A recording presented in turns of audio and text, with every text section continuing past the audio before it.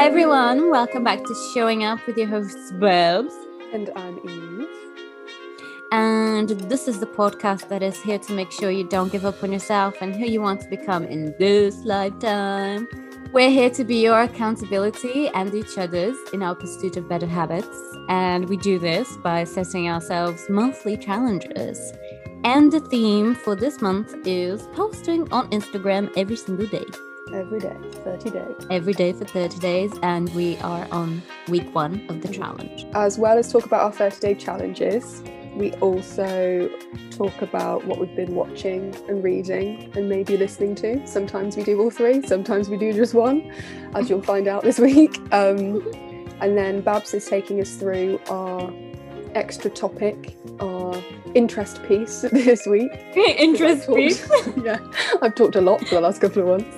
So I'm going to take a step back and listen to our astrology queen as she talks about astrology. So I'm not even going to try.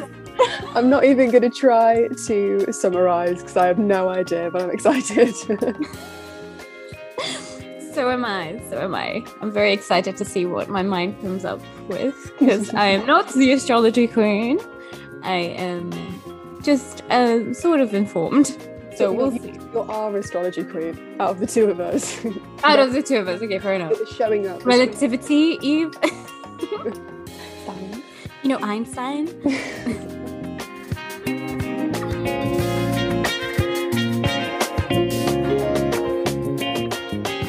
Okay, so anyway, shall we get into our Instagram challenge update? And do you want to just summarise it again, just because last episode we didn't really know what we were doing? So to summarize, peeps, what we're doing is posting every single day on Instagram. We actually created separate Instagrams to our normal Instagrams.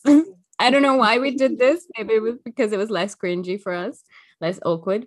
But yeah, we created separate Instagrams and now we're posting every single day. It's a way of us showing up for ourselves and showing up to the world, which is the whole point of this podcast. So I thought Instagram is the perfect way of translating our vibes, our feel-good vibes of self-love. What ifs? I don't know what I'm saying anymore.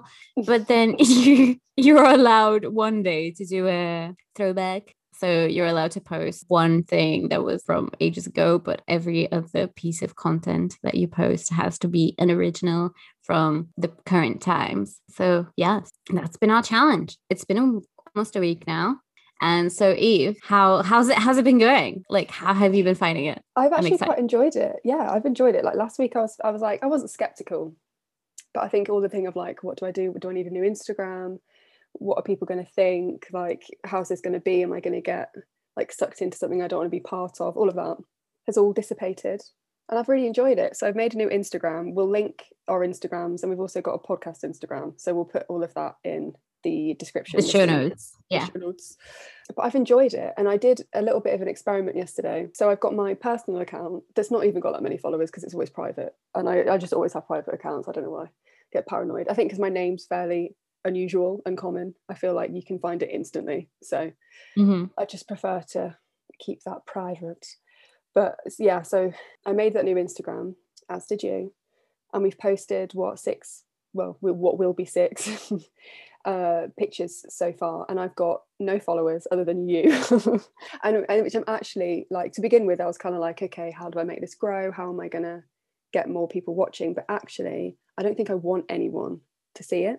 So what I did yesterday, so I posted like an introduction to me, like you did. I saw yours and I was like, that's a great idea.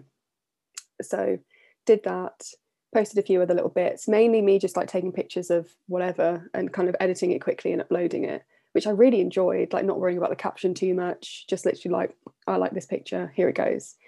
And then yesterday I was like, okay, need to do something, had some music on, took a picture of my record player and a record which has really nice artwork on it. So I was like, this is cool. And I really liked the picture. So I posted it up on the non-personal, the podcast one. And then I was like, you know what? I really like this picture. I'm going to post this on my actual one that has followers, like friends and put in inverted commas, and family, people that I went to school and uni with, I guess. And it was so bizarre. I found that I actually didn't like the picture on my one that had followers. But when I'd go on to my other one that didn't have any followers, in the context of that, I was like, okay, cool. Like, I don't really care. Like, I just really like this picture. And so it kind of made me think the picture I've uploaded, because there's an audience, actually all I'm thinking about is what people are going to think of it. Whereas when I know that there's no audience, I don't care. Like, then I'm just like, feel cool. free. Yeah. Yeah. Yeah. And what was kind of depressing as well yesterday. So out of the 135 followers that I have, 4 people have liked that picture. Which, one of them's you, two of my parents. So it was like, your brother. No, someone I go to uni with who doesn't even know me that well. So that was just like, okay, that's just nice, I guess. But I just thought, like, nobody likes it anyway. So why am I so hung up about it? I don't know. But this is the thing. It might not be that people don't like it, but it may just be like the Instagram algorithm. That could be the case. Because if you got a new account, maybe the Instagram algorithm will spread it more. But then if you have more followers and your account is private, maybe it will be shared less. Oh yeah, maybe. To people's feeds. But I totally agree with you with that freedom of just being like, I'll post anything, nobody will see anyway. So I just don't care. Because I've been finding myself like posting more and more stuff about me. And that's like super unusual because my normal one doesn't have anything of me. It's more professional than like... Yeah, it's just photographs of other people. Yeah. And I don't feel comfortable sharing myself on that one. I don't know why. But then on this one, I'm like, yeah, you can see me. Like, you can see my outfit. I don't care. Like, I'm just going to post about my crushes, like Eddie Vedder. Like... Oh my God, I woke up this morning and I saw that and I was like, okay. It really made me laugh because then I saw your story as well and I was like, okay, she's really into this. Yes, I am. But yeah, I've been finding that freedom as well. And I've also been using more hashtags, which is funny. I even tagged Eddie. Eddie, if you see me, please say hello. But yeah, I've been finding it way more free as well. And I like it more. And not caring about what you post is really freeing. And I think this was what the essence of Instagram was in the beginning, just like posting random stuff and not really caring too much about like what you said. And nowadays it's become such a business that it takes away the fun of it. Because you feel like if I'm posting stuff, then I have to be professional and I have to make this into a business somehow, or like it has to be. It's like, yeah, it's your public face. So it's like people will like, I think it's turned into it's an extension of us now. So if it's shitty, then that reflects on us rather than it just being a platform for posting an outlet. pictures. Yeah. That's very true. Because I remember like it used to just be like, do you remember people used to just post pictures of like their food? Yeah. People enjoyed it. But then it was like, then there was a whole joke of like, oh God, no one wants to see what you're eating. So then that took that kind of thing away from it. And I feel like that's just happened over the years. People are like, the trends. Now people are like, no, we don't want that. Now it's like you have to be like stood perfectly dressed in front of an amazing backdrop with the most amazing picture of yourself. And then people are like, oh, I like that then.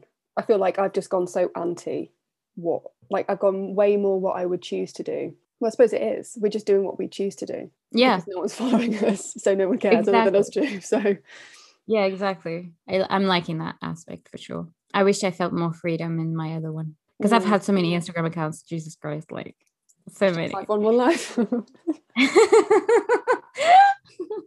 God. Throwback.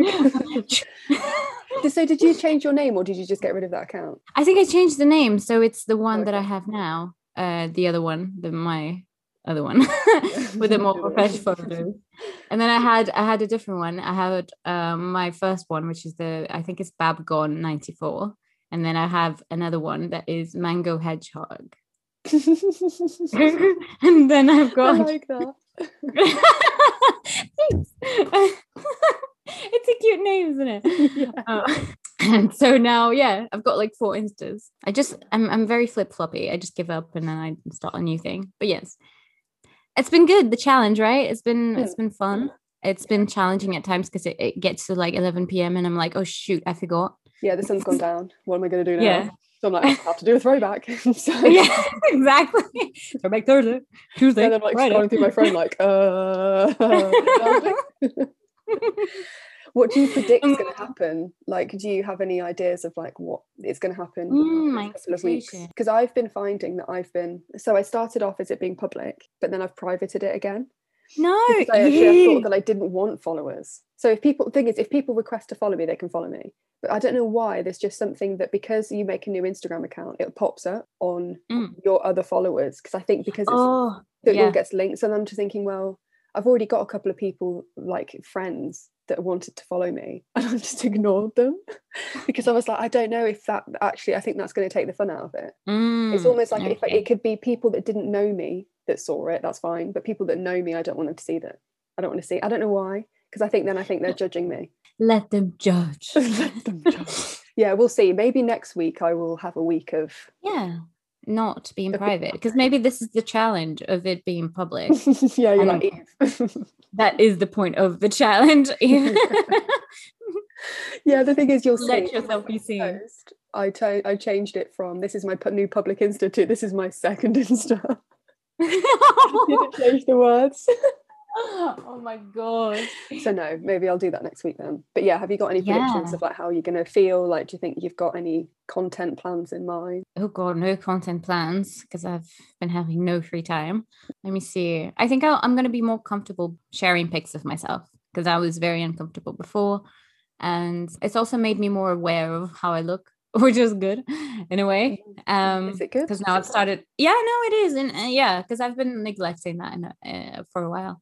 I've not been working out or anything like that. And now I've started which is good. Like working out is good for your health. So I've started the sweat challenge, which is what I was going to say before we started rolling.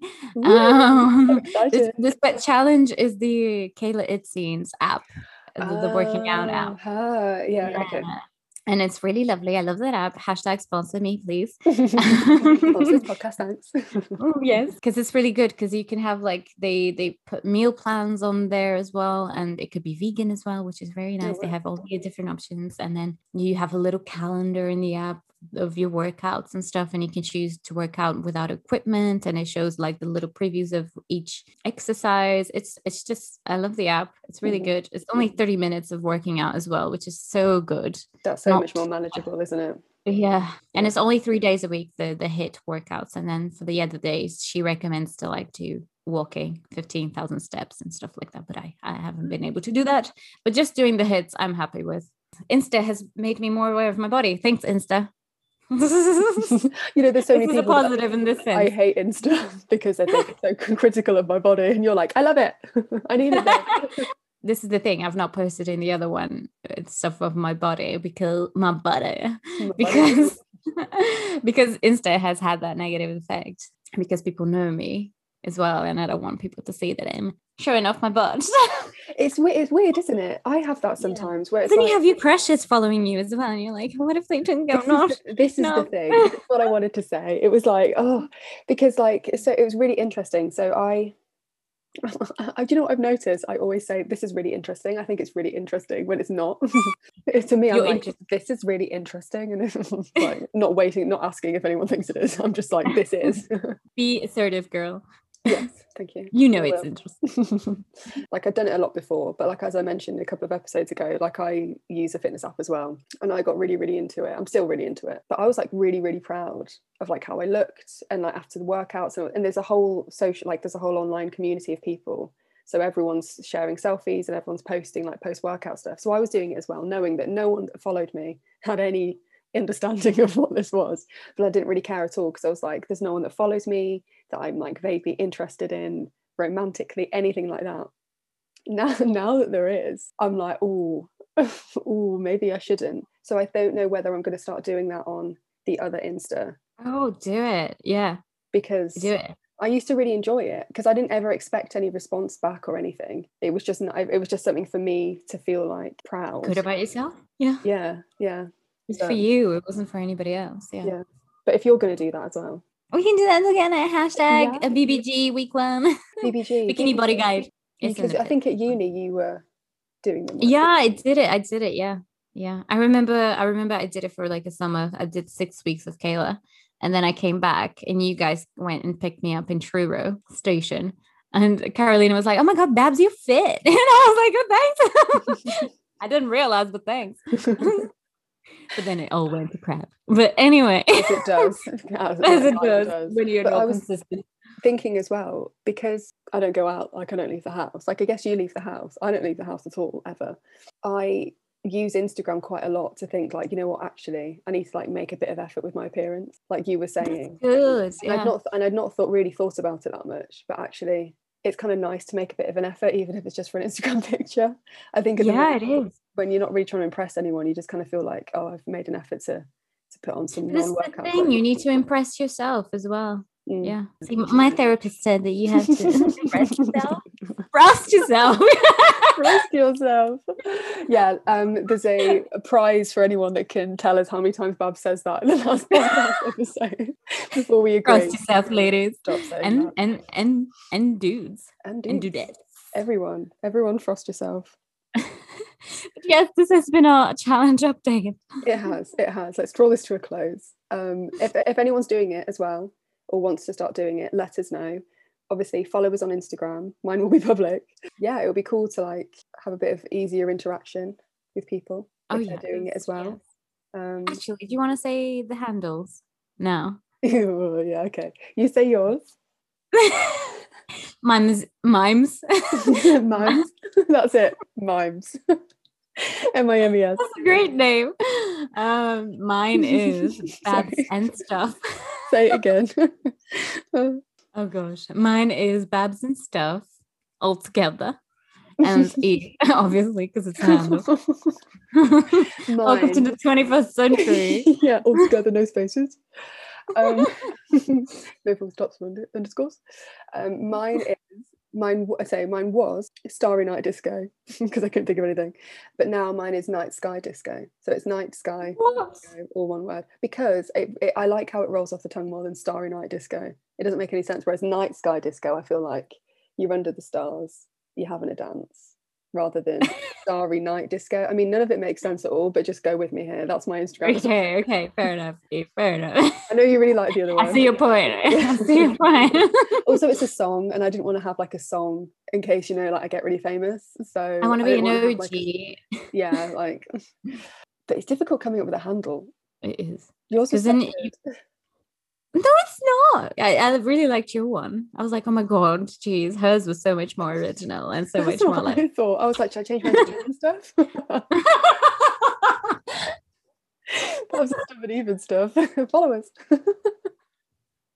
Maybe follow me and you'll find out. Is she gonna change to Eve and Stuff? Tune in.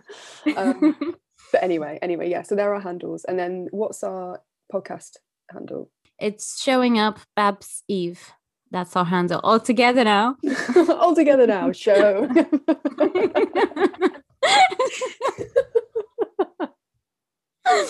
Showing up Babs Eve. Showing up Babs Eve. I would have loved if you put an ad in between with Babs and Eve. Maybe it will be. Tune in next week. Showing up Babs and Eve and Stuff.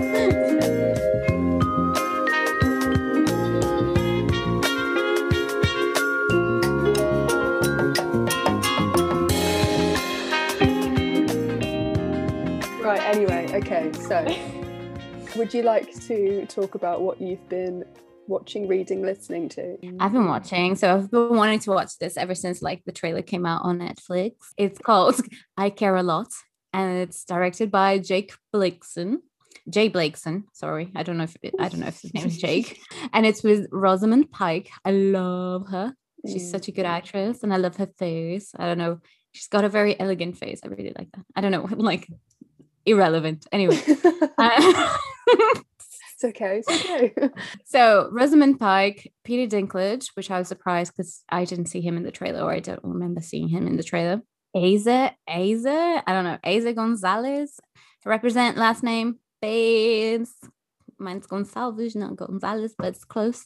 And then Diana Weist. So Rosamund, I'm just going to say the name of the actress because I don't remember the name of the characters.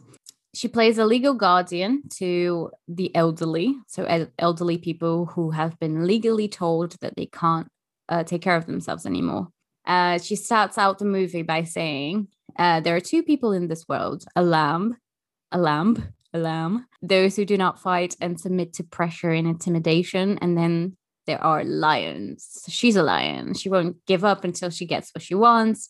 She says most people are lambs, and this is the natural order of the world. The lion takes out the lamb. Bam. So she has to deal with the geriatrician to send Rosamund patients that this doctor thinks are not fit to take care of themselves. And Rosamund comes in, takes legal guardianship of that elderly person, because apparently if the doctor says that this elderly person is not fit to take care of themselves, they can make an emergency hearing with the judge, and then they can get a legal guardian to take care of the elderly without authorization from the elderly person.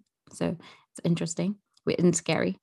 So Rosamund Pike comes in, she becomes a legal guardian to these elderly people, and then she sends them to a care home, sells all their belongings, and waits for them to die in order for her to get a chunk of their money and to get paid. That's crazy. And then if the elderly person has family, she doesn't allow the family to go visit the elderly person, so they can't contact anybody. And so this doctor finds a cherry for Rosamund. And a cherry is a person who is wealthy, has no family, so they can't cause any problems. And there's no inheritance money that needs to be taken care of, so Rosamund can keep everything. And yeah, so this doctor finds a cherry. This cherry turns out to be Diane Weist. So Rosamund Pike with Eiza Gonzalez, which is her partner in crime in this film, appear at Diane's doorstep and get her to a care home and take away her phone and everything. But what Rosamund Pike and Eiza don't know is that Diane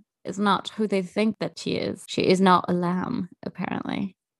Or she's associated with big lions that might kill. So Rosamund, being really like, I'm gonna get what I want, and I ain't gonna let any man intimidate my ass. She plays games with these dangerous people. And so it's really interesting. This film is really good. It's actually really, really good. And it plays with the ethics as well of what she's doing, and the ethics of care homes, and just being able to lock elderly people away and just pretending that they're insane and treating them like they're crazy and don't have any, like they can't take care of themselves. It's really interesting. It goes into the whole idea that the care home thing is an industry, and it is associated with the pharmaceutical industry as well. And maybe it's a big monopoly to just gain money out of exploiting old people, which is really interesting. Just a really interesting topic. It's a really good film. I'm not even going to tell what's going to happen. I'm not going to ruin it for you. I'm not going to spoil it. It's really good. It's really good. And Peter Dinklage is obviously a lion that is associated with Diane Weist. That's all I'm going to say. It sounds really good. It's really good. It's on Netflix, already out. Watch it. I watched it last night, so I had something to say for this podcast, but also because I really wanted to see it. It's like 2 hours long. What about you? What have you been watching? So I watched, where is it? So this, like, opposite end of the spectrum, it's just over an hour long. It's an hour and 5 minutes, this film, which kind of annoyed me when I rented it for £5. I was like, oh, okay, it's only an hour.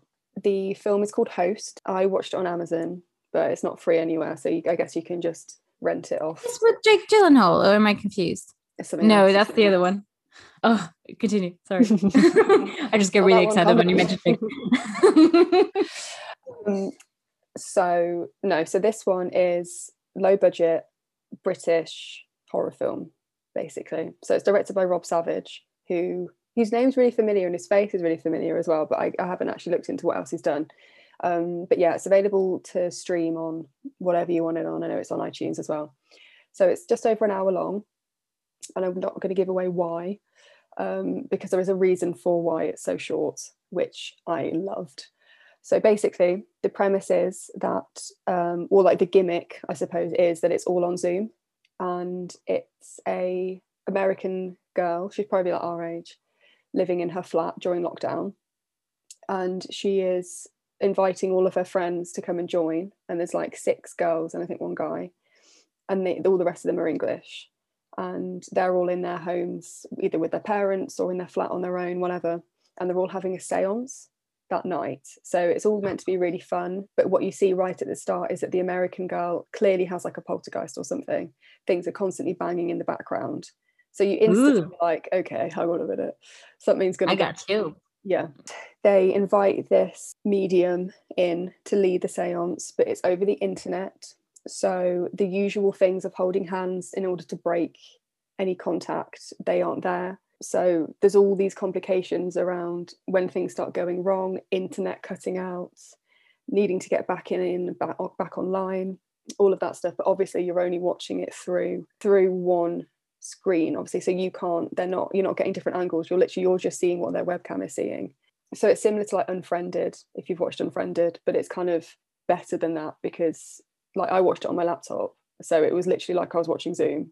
I was like part of Zoom. It's just really, really good, really immersive, definitely spooky. I watched it in like the middle of the day, and even I still found it spooky. It was really, really, really good. There's not really anything more I want to say about it, but I guess you can, it's fairly generic, like you can kind of guess what's going to happen, but it's just really clever. And I wish there was more like that. Like I would watch a million of those types of films.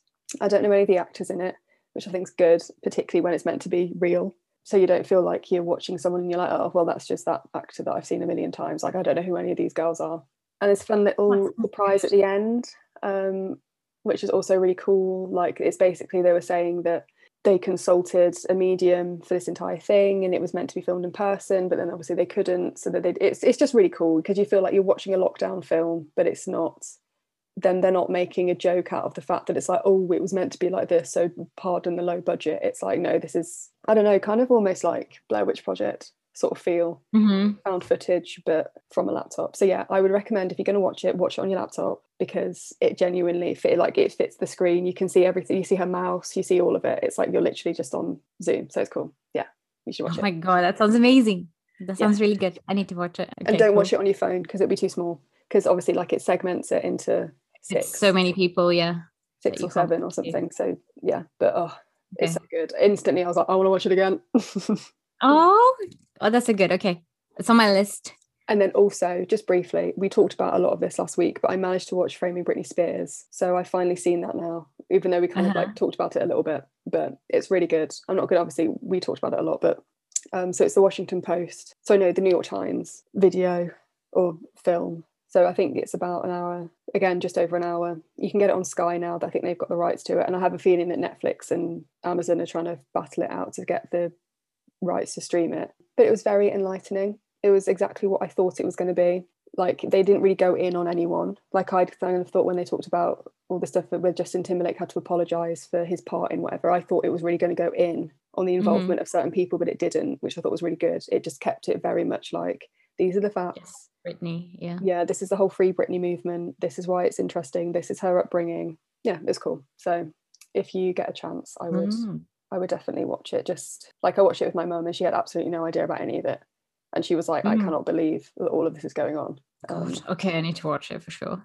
Yeah, it's cool. It's good. So yeah, that's what I've been watching. What about listening, reading, anything else? Well, I've been listening a lot to Eddie Vedder singing. Because he's such a hunky-dory. Yeah, listening to album 10 by Pearl Jam a lot.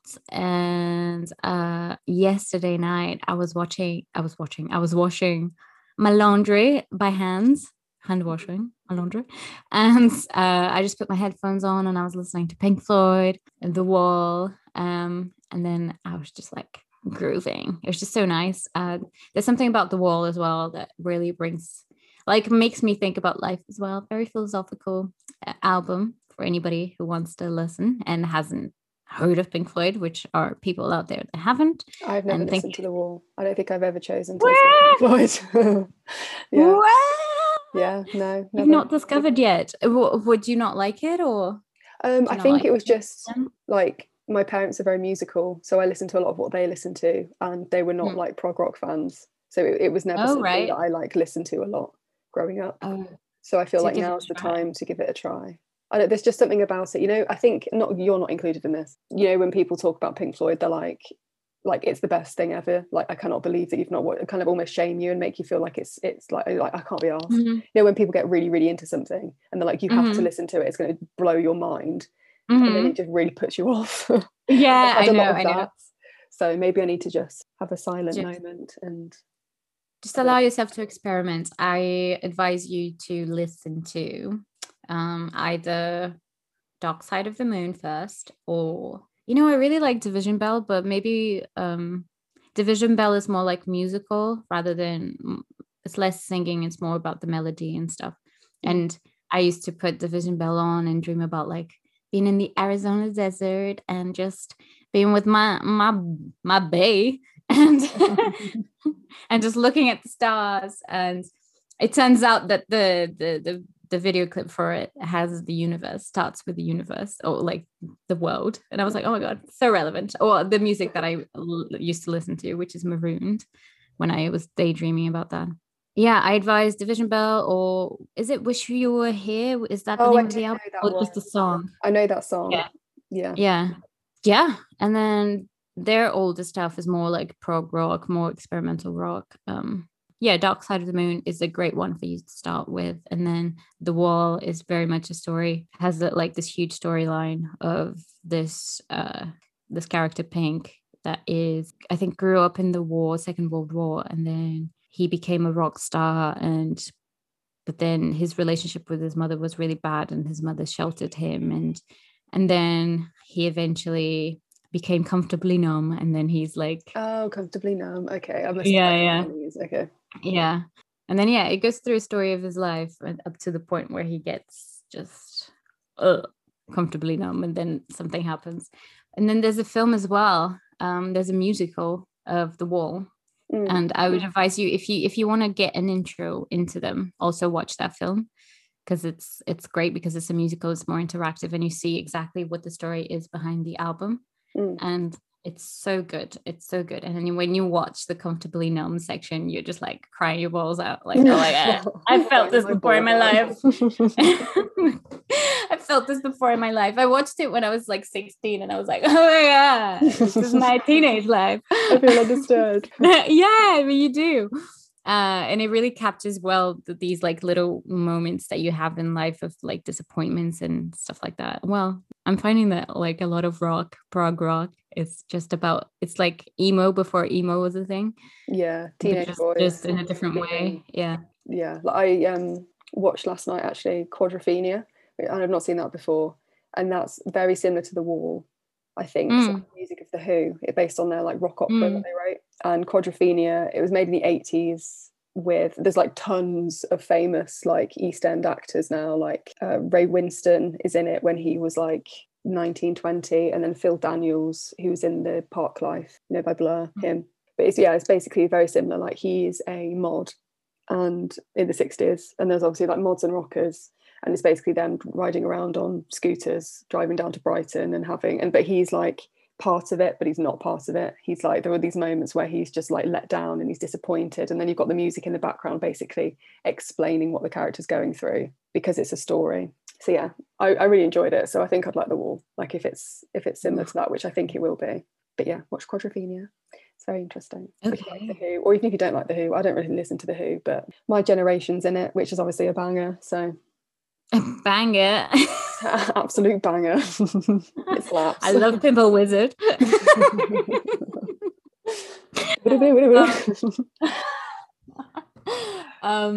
What else? And then listen to 10 by Pearl Jam. Defo good. Good. The lyrics are amazing, also very like angsty, but in a really good way. Like really, the melody is great and the singing is fantastic. Eddie Vedder has an amazing voice, and the way that he sings is just very dynamic and very into the feels. All of the feelings are captured in his singing. I feel like all of the senses. Visceral. Yeah, it's very visceral, his singing, I find. I think he also ruined his voice with that, because now he can't sing some of the stuff that he used to sing. The like classic aging thing of like, because I think I've only really listened. He abused his voice.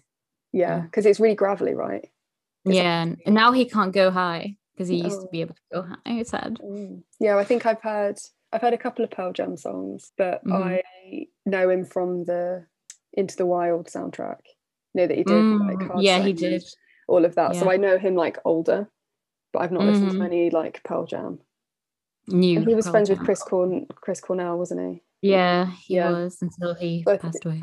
Yeah. So I feel like I know of him, but I've never actually, again, given Pearl Jam the time of day, which I probably should. I don't know why. Like, I feel like the friends I had at school, all these lads I used to hang around with, really put me off all that kind of music, because they were so into it that it was like, that was it and nothing else, and all they talked about was that, and it was just like, oh, I really don't want to think about this right now. So maybe now's the time to, now I know you listen to it, it's like, oh, okay, that's okay. Yeah, I do like totally listen to it. It's fine. Yeah. You're fine. I still listen to Ariana Grande and Beyonce, and I can still enjoy some Pearl Jam. I was actually lucky because the progressive rockers in my time, the alternative peeps that I hang out with, they also listen to Miley Cyrus, which is crazy to me. Oh, so you had they were like a fan of like Miley Cyrus, which is insane. You could say they like the best of both worlds. They did. Drop the puns. Yes. But yes, that is it. Have you been listening to anything, reading? Not really. You've not really. Yeah. I've had one of those weeks. I've not really done anything. Although maybe I have. I feel like I've been listening to some. Well, there was something I was going to listen to and then I hadn't, so I can't talk about it. I'll talk about it next week. But I'll shout out to the WWF podcast that I've listened to a snippet of. It's only 20 minutes. I didn't even know they had a podcast. It's new to me. Yeah, there's actually one episode and I couldn't even listen to that. But yeah, they launched it. I think it's WWF UK, so I think it's like the UK branch of it. I used to donate to them. Yeah, I do.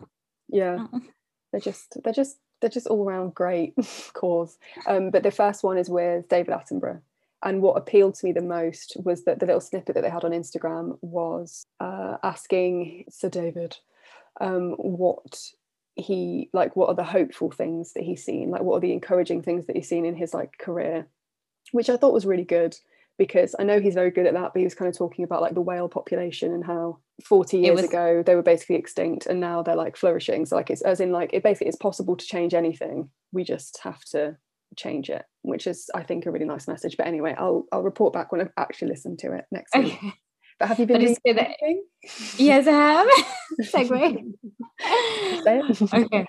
Segue. I've been reading or started to read. I'm like on page 10 or something. Actually, page 41, because I skipped most of the preface and introduction because it's boring. So I've been reading Nonviolent Communication by Marshall B. Rosenberg.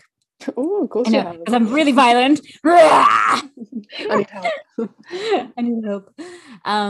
So this book is a book that aims to help people communicate in a way that is less violent and less prejudiced and ask for what you want in a really respectful manner, to learn to listen and to not be fazed by what other people like say about you or just like how people communicate with you, because it reflects more on them and their beliefs and their principles than you. So I kind of like it's similar to so this book reminds me of Chris Voss's Never Split the Difference book, which is an FBI book of how to like influence people and negotiate. It's all about how you communicate, how you listen, and it's very similar to this book, Nonviolent Communication. So I think everything's related that I've been reading really of self-help books. You kind of see where the influences are of the newer stuff, and then this nonviolent communication thing. It's so old now. It's been around for ages, and so people get that influence and put it in new forms. Mm-hmm. So this is the OG of that thing essentially. So I'm just starting to read it, and it's very interesting because I need to learn how to communicate and how to ask for what I want and understand more like what I'm feeling and that sort of thing, and be more aware, because sometimes like I know something upsets me, but I can't quite pinpoint why at the time that it happens. I need to like reflect on it to then understand what I was feeling. So I kind of have to be a bit more quick with that connection, with the thought process. Exactly. Has to be quicker. So that's what I've been reading. Nice. I've not read anything. So let's move on. So let's move on. But no, you've done well this week. You've watched some interesting things and read some interesting things, and you've done you've done all three. You've done the Holy Trinity. Well done. Thank you. Finally, I've done the Holy Trinity. Considering you've been busy as well, it's very impressive. Yeah. Well, yeah, I mean the last, all of this was like in the last couple of days. Cramming. It was cramming.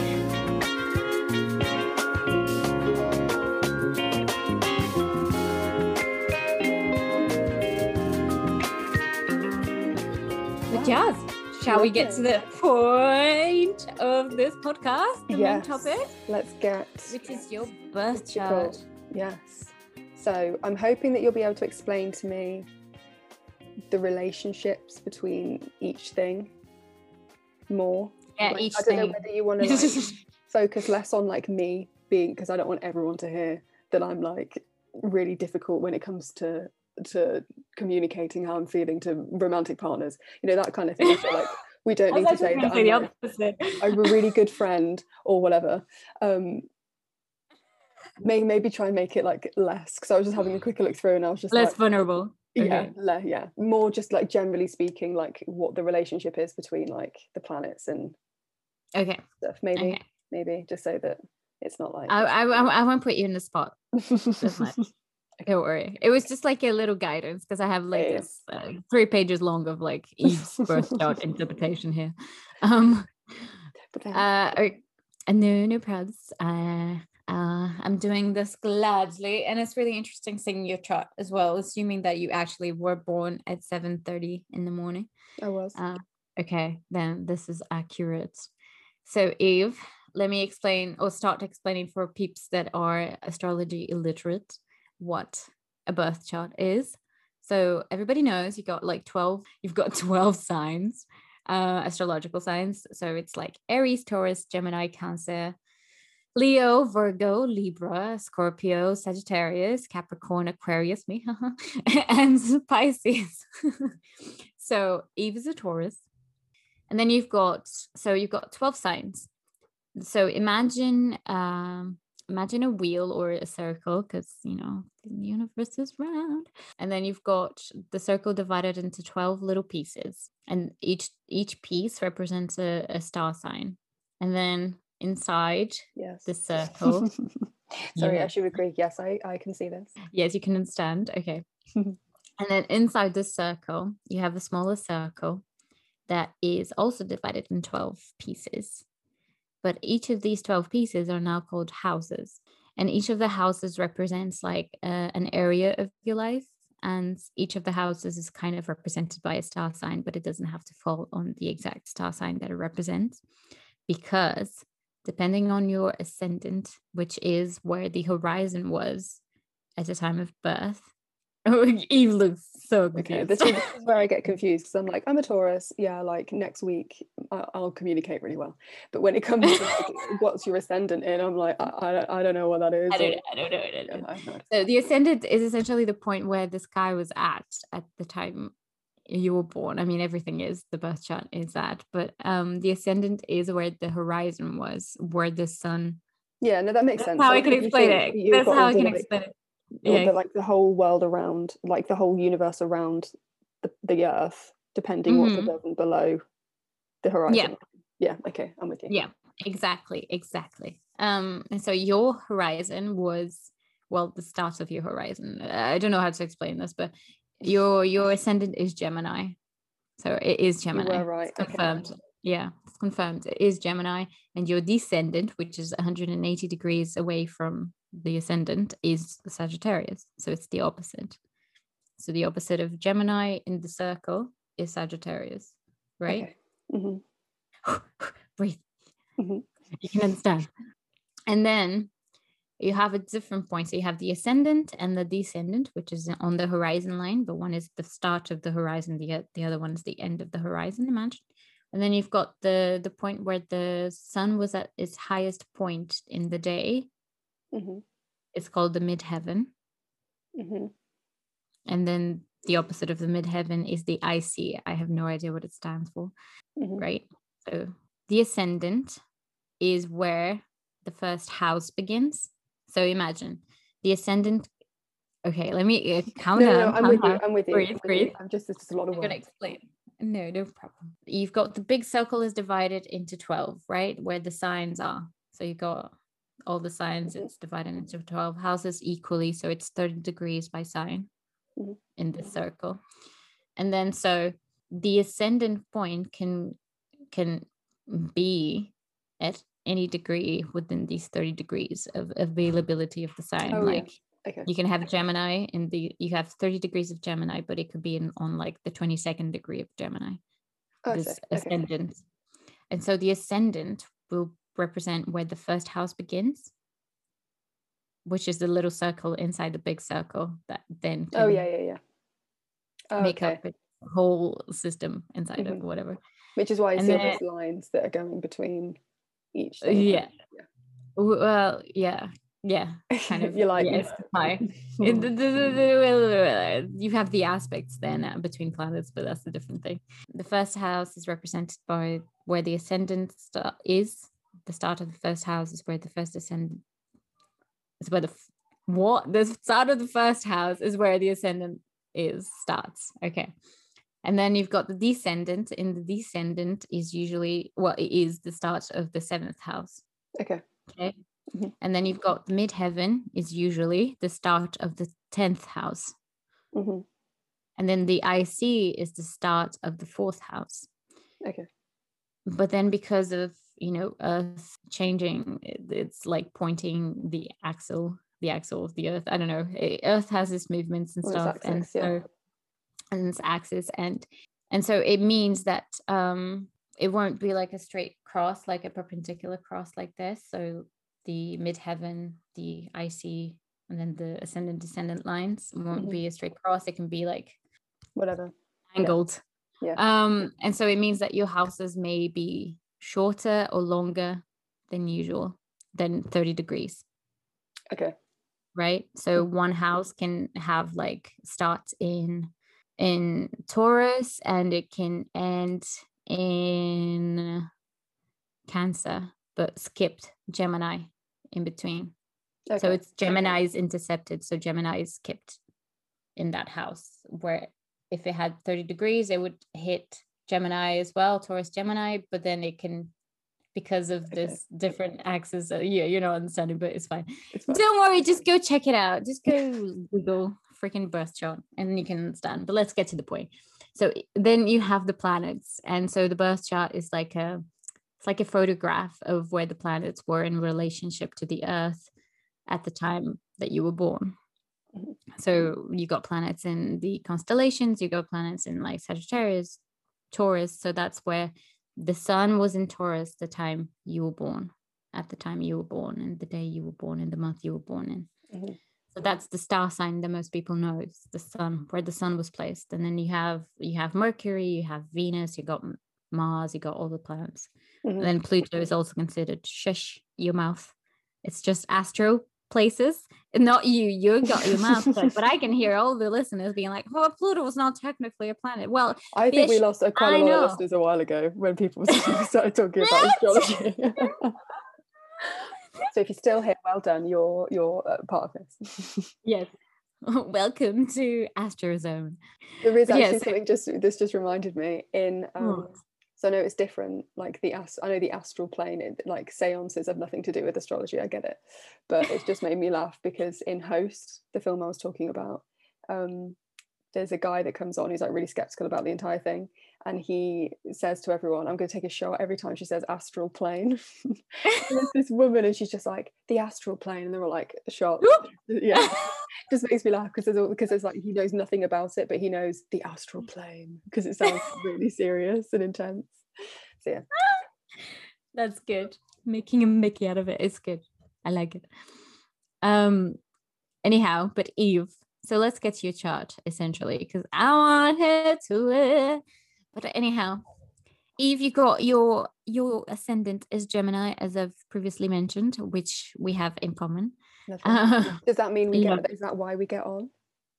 Yeah, do those have any kind of like, if you've got the same sign in the same like house, does that make people get on? Yeah, it can have. We have synastry charts, which is like where you put one person's birth chart on top of your chart to see if you connect.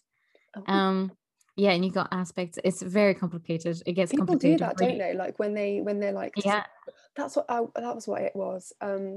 When I watched, there was like an Indian matchmaker on Netflix that I watched a while ago, and she uses birth charts when she's matching people up because they've obviously never met. So she goes to someone and they do the charts for them to like. And does it work out?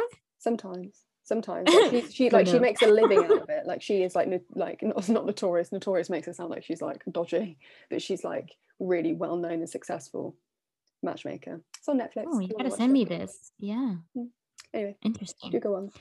But anyhow, I think you've got pretty good aspects and planets in good locations. Thanks. So let's start with your first house is in Gemini. Your second house is also in Gemini, and it's about to leave Gemini, but it's still there. Your first house represents your body and how other people see you, perceive you. So people being in Gemini, people perceive you as a really communicative person, and you're really chatty, and you're not one to like stand back and say nothing. You're not reserved. You got bands, and peeps like that, and that's how peeps see it. If peeps see you, what am I saying? Anyhow, then you got the second house, and the second house represents your value, your talents, natural talents and abilities, and also how you make money in a way. Yeah, how you make money. So Yeah. first house is how people perceive you. Second is Money, value, your own value, self-value, and how you make money. Okay. It's the money house. And it's in Gemini as well. So maybe you'll make money doing different activities, because Gemini is a very, very scattered sign. So we got that in common. It's a very scatty sign. So maybe you'll do different activities, and also because then you get really complicated stuff, because your Mercury is in Taurus and it's in the 12th house. The planet that represents Gemini is Mercury, which is a planet of communication. And it's the planet of also like businesses, side businesses, hustle, whatever, being the ruler of the second house, which means like your second house falls in Gemini, so you have to look at where Mercury is to get a better understanding of your second house. Okay. I'm very complex, but your second house of money, value, whatever, is your Mercury is in Taurus in the 12th. And so I think that means that however you make money, it will be in various different skills, I think, various different little things, but it will be in Taurus-y like things. So it will be creative. At the same time, it will be something that stands for a long time. It won't be wishy-washy things either, in a way, because you like stability. Yeah, it would be very earthy Taurus like stuff. At times it can mean also, because Taurus is a really hardworking sign. At the same time, it can be a very lazy sign or very comfortable sign in where it is. So it doesn't need to change up things as much. If you get what I'm saying. What I'm saying is it's not a very adaptable sign. It's very stuck in its ways.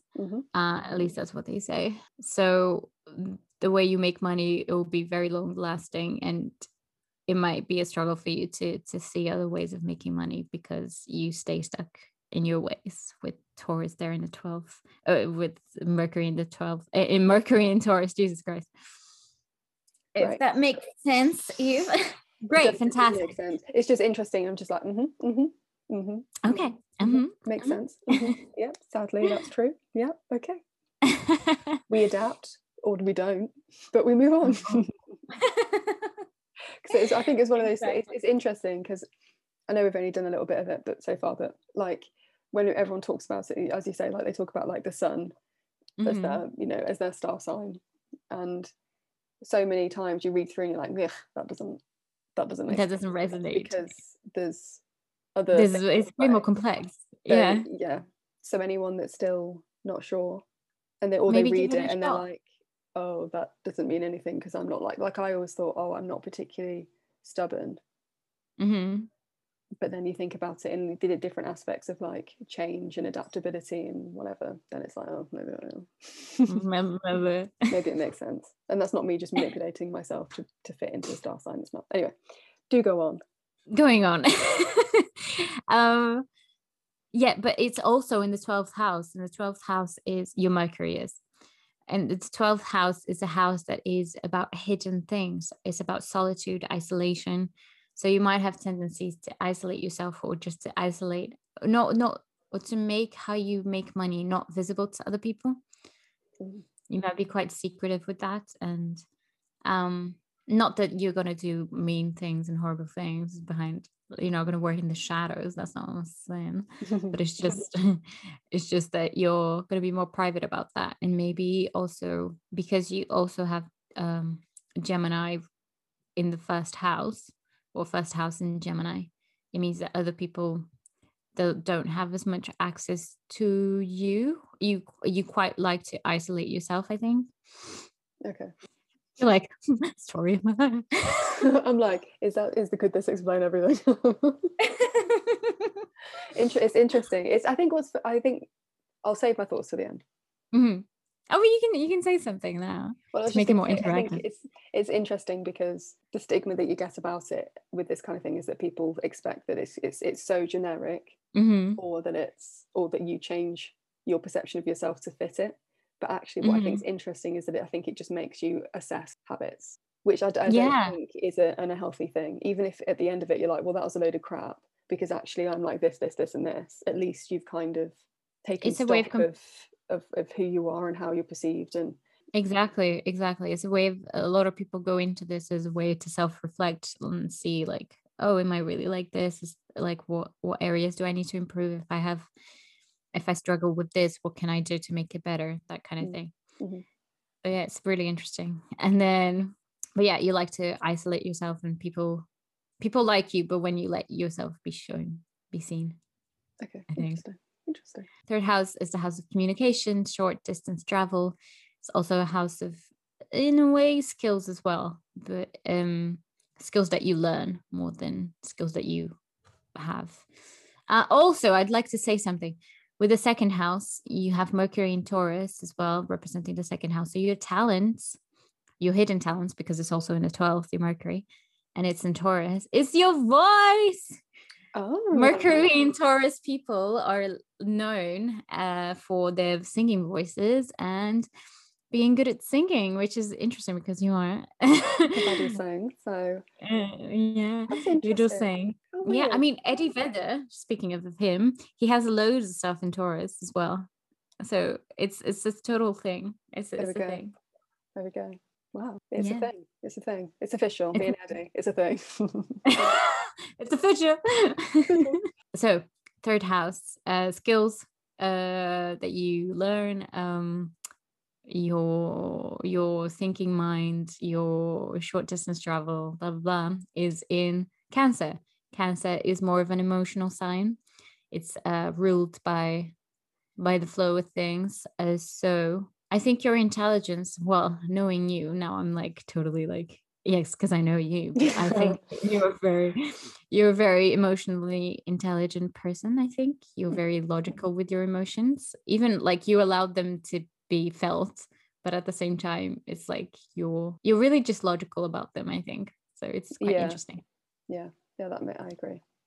Yeah, and it might also be because the ruler of Cancer is Moon, and so your moon is in Aquarius. Hi, babes. Hey, holla. Your moon is in Aquarius, and Aquarius is a very logical, in a way, it's a very, I'm not a logical person, but it's a more I think you're logical. I think you're logical.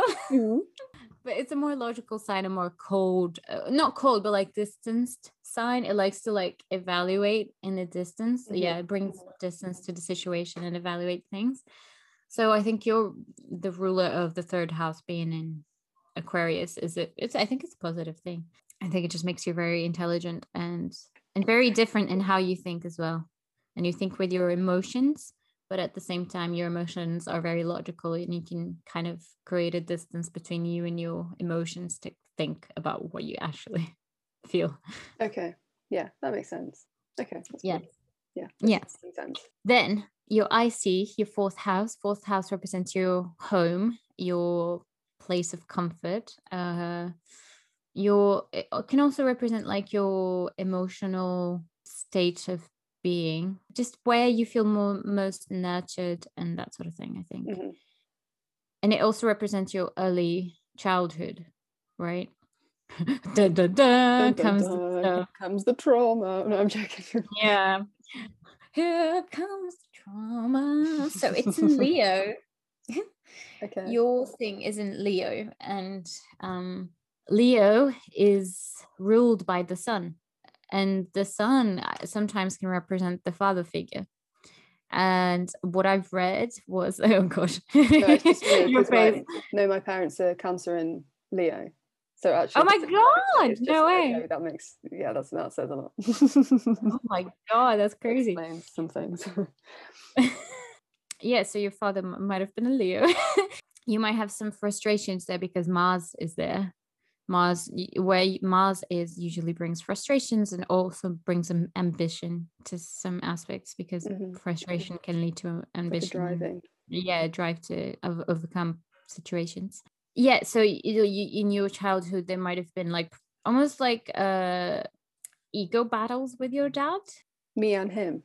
Yeah, maybe. Okay, let's move on. Then you got the fifth house in Leo. Fifth house in Leo is like the best placement because it has the archetype of Leo. So it's all about having fun, all about performance arts, and all about cinema. And the fifth house represents your hobbies, your enjoyment, where you find pleasure. Okay. Also romances, like flings. And so being in Leo, you like big romances, and you like drama, and you like cinema, and you do, which is like totally interesting. Yeah. And with your sun, because it's ruled by the sun, right, Leo, and with your sun at the 12th in Taurus, it means that you'll be liking more artistic stuff more, because Taurus is ruled by Venus, and Venus is the planet of beauty, of art, of romance. And so in the fifth house being represented by Leo, and Leo having its ruler in Taurus, it means that you're just like really Venusian things that are related to performing arts, and maybe theater, maybe even singing. I think is a very Leo thing, even though it's a very Taurus thing as well, but being on stage and that sort of thing is a very Leo thing. But you also have Chiron in that house. Chiron is the place where, well, it's not a planet, but it's a celestial body. Okay. Celestial body that is called the wounded healer. So wherever it is where you find your wounds, where the stuff that hits you the most and that you had trauma with. Okay. And that you have to overcome, and then you become kind of a teacher in that area. Like, I've overcome this, like I can do it. If you can do it, if I can do it, you can do it too. Show it up. Next week, childhood trauma. Tune in for that juicy topic. Yes, so Chiron being there, maybe you had some kind of trauma with being criticized, because your Chiron is also in Virgo, even though your fifth house starts in Leo. Your Chiron is in Virgo, and Virgo is a place where you get really criticized, and a lot of self-judgment as well comes into that. So maybe in the fifth house, maybe you judge yourself a lot, or you've been judged a lot in the stuff that you like to do, in your hobbies, and having like flings, and maybe you have a lot of self castration, if that makes sense, in that area. Okay. Maybe you don't allow yourself to shine as much as you feel like you want to. I don't know if that resonates, Eve. Please give me some feedback, because I'm like pulling it out of my ass. It may do, it may not, but I'll tell you later. I feel like I just don't want this to just be like, and someone that listens to this and then they're like, we know everything about this girl. Do you know what I mean? Like, I don't want it to be well, tell me after. Yeah, I'll tell you after. Tell me after we stop recording then. So, but this is exactly it though, isn't it? Because you're not wanting to show yourself. Not to people I don't know. I don't want to exactly. To this. Well, this is totally your Mercury in the 12th house. Like, okay. And also you're wounding in the fifth house, because fifth house is all about like showing yourself as well to the world, and showing your creative abilities, and it's just like being proud of who you are and showing yourself. I don't think I have a problem. It's not that I'm having a problem with. I think it's that I just don't want anyone to listen to this and just know literally exactly how my personality is. It's just a privacy thing, I think. All right, then fine. We'll move on to the sixth house, which is the house of work. Okay. Oh, it's like daily routines anyway. Mm-hmm. And being in Libra is the sign of relationships and of the caring of other people, pleasing other people, of relationships, of like stable relationships, and also of Libra is also ruled by Venus, which means you want to do something in life that is quite Venusian and very like artistic and very of the senses. Sensual. Very sensual. Healing. What an uncomfortable song that is. It really is, isn't it? Yeah, when it comes on at a party, everyone's like, this is a bit too much. Yeah, so it's that house, and it's your Venus is in the 11th house as well. So what that it says about you is that your work or your daily routines that are usually represented by your work or your health, like how you treat yourself, blah blah.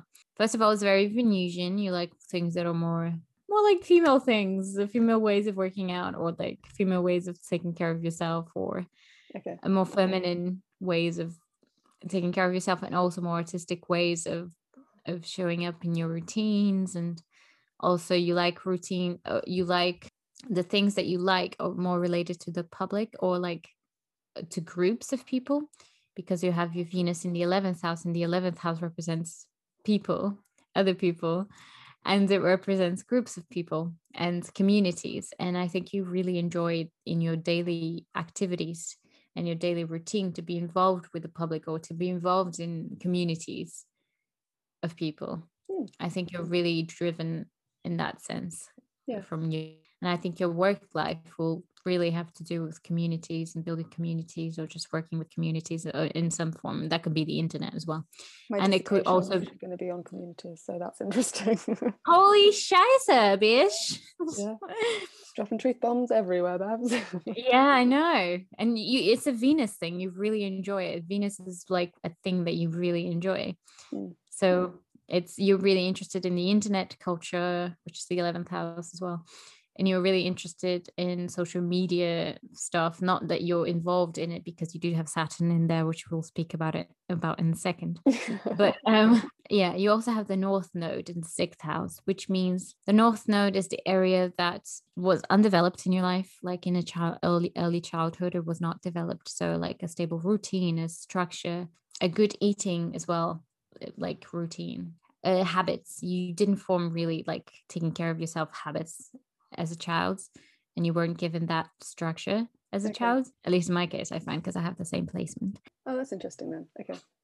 Yeah. And so you kind of have to, it's a struggle because you're so good at procrastinating, because you have the North Node, and then the South Node falls on the opposite house. So it's the 12th house, and 12th house is known as the house of procrastination as well. So you're like totally used to procrastination, but then like in this lifetime, what we have to do is show up for ourselves in opposites of better habits. Oh my God. We're just doing everything right, I think, is what I'm hearing. Can we be more ourselves? Jesus. That's it as well. And also learn how to get money, I think, because it falls in your Scorpio house, and falling in Scorpio, which mine also falls. What I think it does is, it's something about dealing with money. Scorpio is usually like dealing with money from other people, but I think what in this case is maybe like find routines that allow you to make money and not having to depend on other people so much. Oh, that's interesting. Okay, yeah, that makes sense. Yeah, that makes sense. Just a quick question. So you know how you said that you also have that placement? Is it like do you know if it's like a common thing amongst friends that people have? Probably, because I mean you're compatible with the people that you're friends with usually, right? So it's usual that you have similar things, right? Yeah. Okay, yeah, so I guess that makes sense. But I just didn't know whether there was like, I mean, I know that people do like friendship compatibilities and relationship compatibilities and stuff, but because I was just thinking like in terms of the different like options, there's probably like so many different permutations. Yeah. So yeah, it's interesting. that Absolutely. It's just really interesting. I think this is really interesting. But did I tell you? I find it really interesting. Is there a house that explains why I keep saying that? Maybe it's Aquarius. Okay. You're like, yes.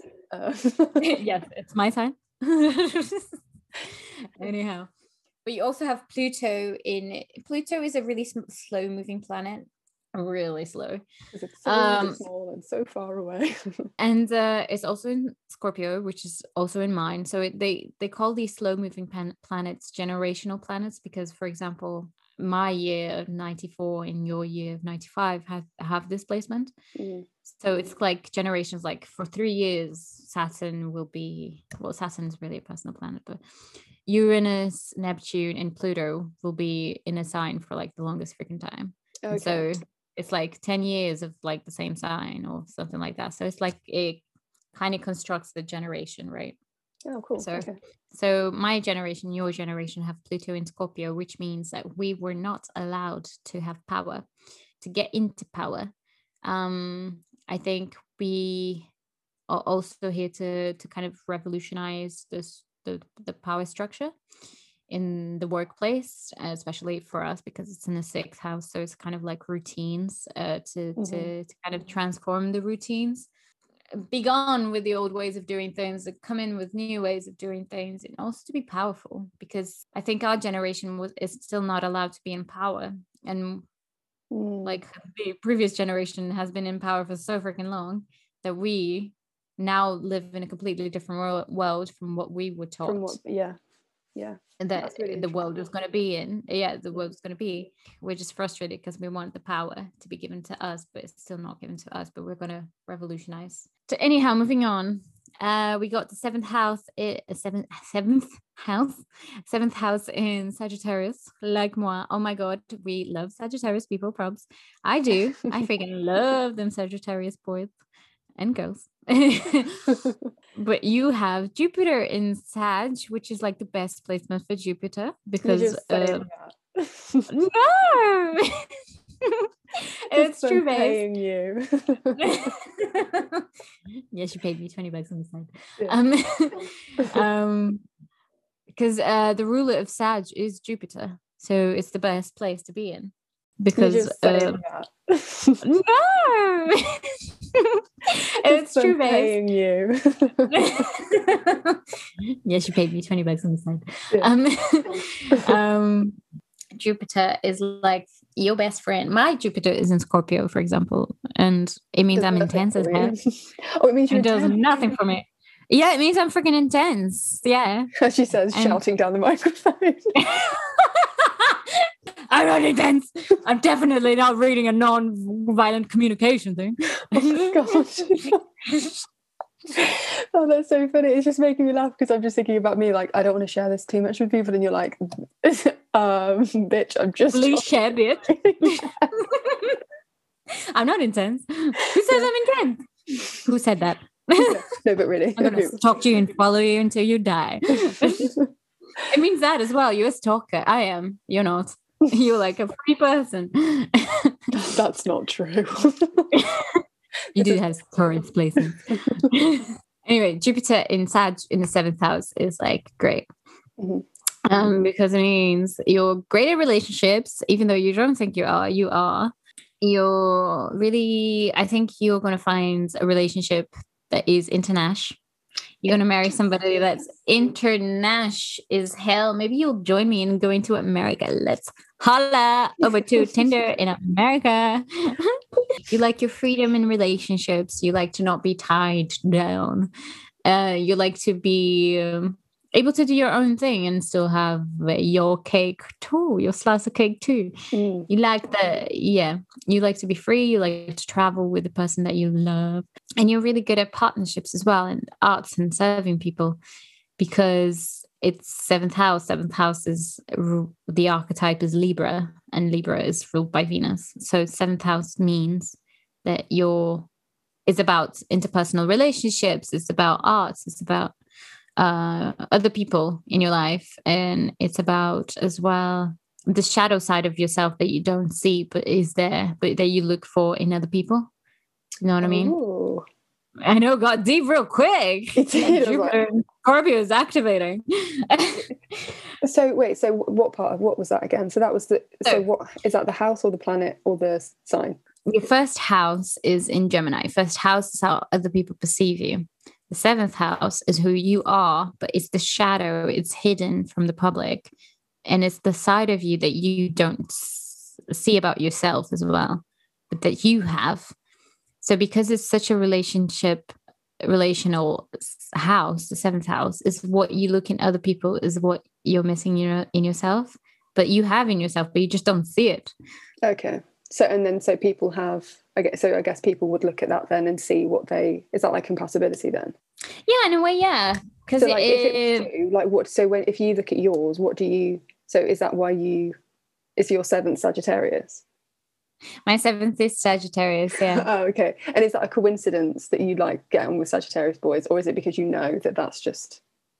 Oh no, I've always liked them, I think. Yeah. Of all your boyfriends? Because all of my crushes, Jake Gyllenhaal is a Sagittarius. Exactly.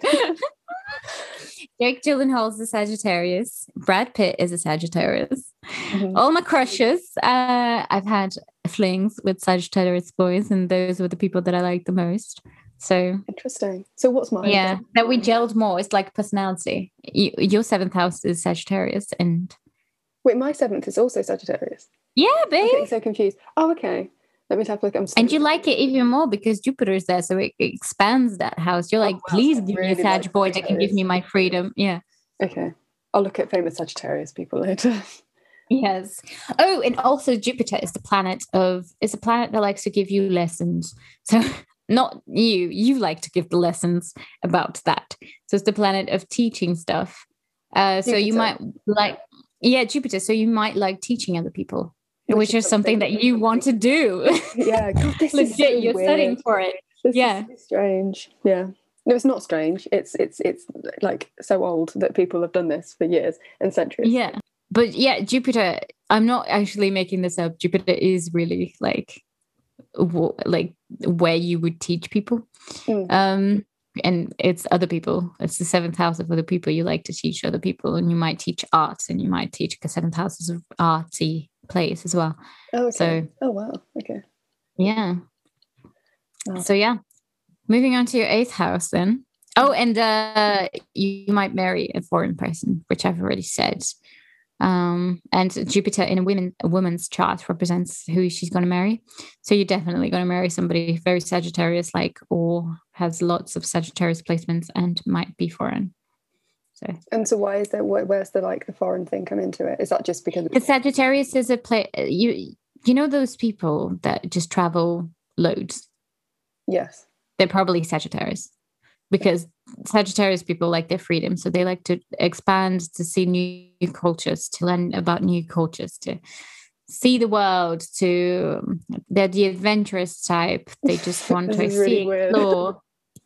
It's just why? Because actually, when you put it like that, when I think about it, I've always thought like I want to be in a relationship with someone who does that already, because then it will enable me to do that. And like you've said, that's like the part of you that you have, but you don't do it, and then you get to find someone else. Yeah, that's weird. Yeah, exactly. Girl.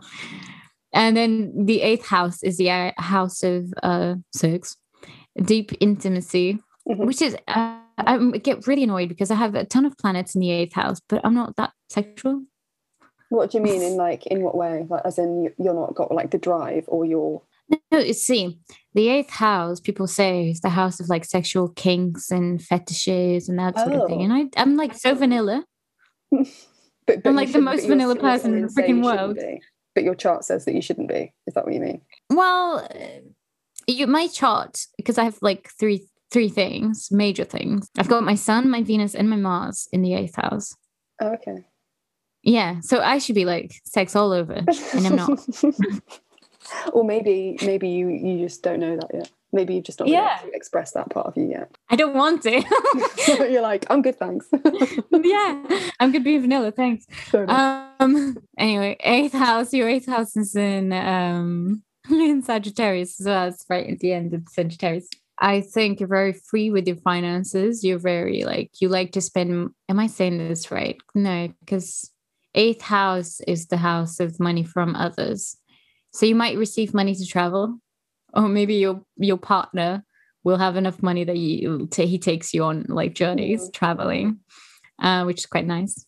Which is like my dream. I said I'll marry somebody who will go on a trip with me. Maybe that's very Sagittarius descendant. Sounds like speaking it, there from both of us, yeah. And then what else? And you might also teach about finances or like how to deal with other people's resources. Really, the eighth house, I don't really understand it that well because it's like it's sex just as so well. vague. Yeah, and you're very adventurous in sex, but you don't say it because your Jupiter is retrograde, so it means that you keep it in. Okay, this is okay. All right. You might be the one that tries like different positions, like 100 different positions. Okay. But you don't say to anyone. Oh, okay. Yeah. Okay. Switching up for you. Thank you, Jupiter, for eliminating that section of my life. Yeah. But your eighth house otherwise doesn't really have that much else to say, but you like having sex with other people because the ruler of the eighth is in the seventh. Wow. It means also that you might gain like money from other people, like being contracted and that sort of thing, from the arts and from teaching people and from relating to other people and teaching people. Very relevant. And then you got the ninth house. The ninth house is higher education. It can also sometimes symbolize the relationship you have with your dad, maybe, or like not with your dad, but like authority figures. Okay. Sometimes, or like the beliefs of your family, like the religious beliefs, or like the principles, or like the beliefs in general. And you have Neptune there. Uranus is like on its way out, like goodbye. It's in the ninth house still, but like it's like on the way out from Capricorn, because your ninth house begins in Capricorn. So I think you have a very traditional way of thinking in your beliefs, but you also have Neptune there, which opens your expands your mind a bit. But you do like to have a structure, and you do like that. I was going to say structure of uni because it is Cap. Because you do like that structure, but at the same time, that Neptune is the planet that represents also films and stuff, and more visual arts, because it's associated with Pisces, and Pisces is quite an artistic sign, and Neptune is a very artistic, wishy-washy planet, but I don't know how else to explain it, but it's very artistic, and it's also very related to the visual arts and film, especially in the ninth house. Ninth house is your house of higher education, so maybe you studied film, which you freaking did. Which I did. Yeah. And you're still studying film. I was just going to say, so with yours, because you did two very separate things that you studied, like obviously one you were like, oh, this isn't for me. Was that to do with like when you see your chart? Does that relate? In the ninth house? Yeah. Because I've got my Saturn there in the ninth house. So Saturn is a planet that delays things and that creates opposition. It's almost like you're forced to learn in that area. You're forced to overcome an obstacle in that area, and also like limiting beliefs from father figures, from authorities. And so I've had to break free of that in the ninth house. So that's legit. My life is written on my birth chart. Yeah. Wow. But you also have Uranus and you have the moon in the ninth, even though Uranus and moon are in Aquarius, which is a great placement to have Uranus. Is like Aquarius is ruled by Saturn and it's ruled by Uranus. And so you've got Uranus there in Aquarius, but it's still in the ninth house. And your moon is also in there. So I think it's great. I think you have a very different way of thinking. I think you kind of combine the traditional sense of like going to uni and learning and higher education with the way that you think, because you think in a very different way, in a very like community-based way, because Aquarius is all about communities as well. So I think you do have that focus in internet and maybe you'll learn through the internet. Hey ho, Hey, what, like now? Yeah, like yeah, I think you have a unique perspective on learning and higher education that you can bring out as well. And I think you like to discuss new topics, interesting topics that are, hey, interesting, have I said? Like interesting stuff that are very different. And yeah, I think you're very connected to higher education, and you do like learning a lot. I do like that. Yeah. Moving on. Because I don't know what else to say about this placement. You got the 10th house in your MC. Your MC is also conjunct your moon, which is about to leave the 9th house, but it's there. It's almost transitioning to the 10th house, which means you do really care about how other people perceive you on the internet. And like a lot. No, true. Yeah, so the 10th house is an Aquarius, your one. So it means your career might relate to the internet. It might relate to communities. It might relate to social media stuff. The ruler of your 10th house is it's Saturn, and it's in the 11th house. And also the other ruler of Aquarius is Uranus, and it's in the 9th house. So whatever you do in your professional life, I think it's going to be related to either higher learning or like educating people or traveling even. Because 9th house is also a house of travel.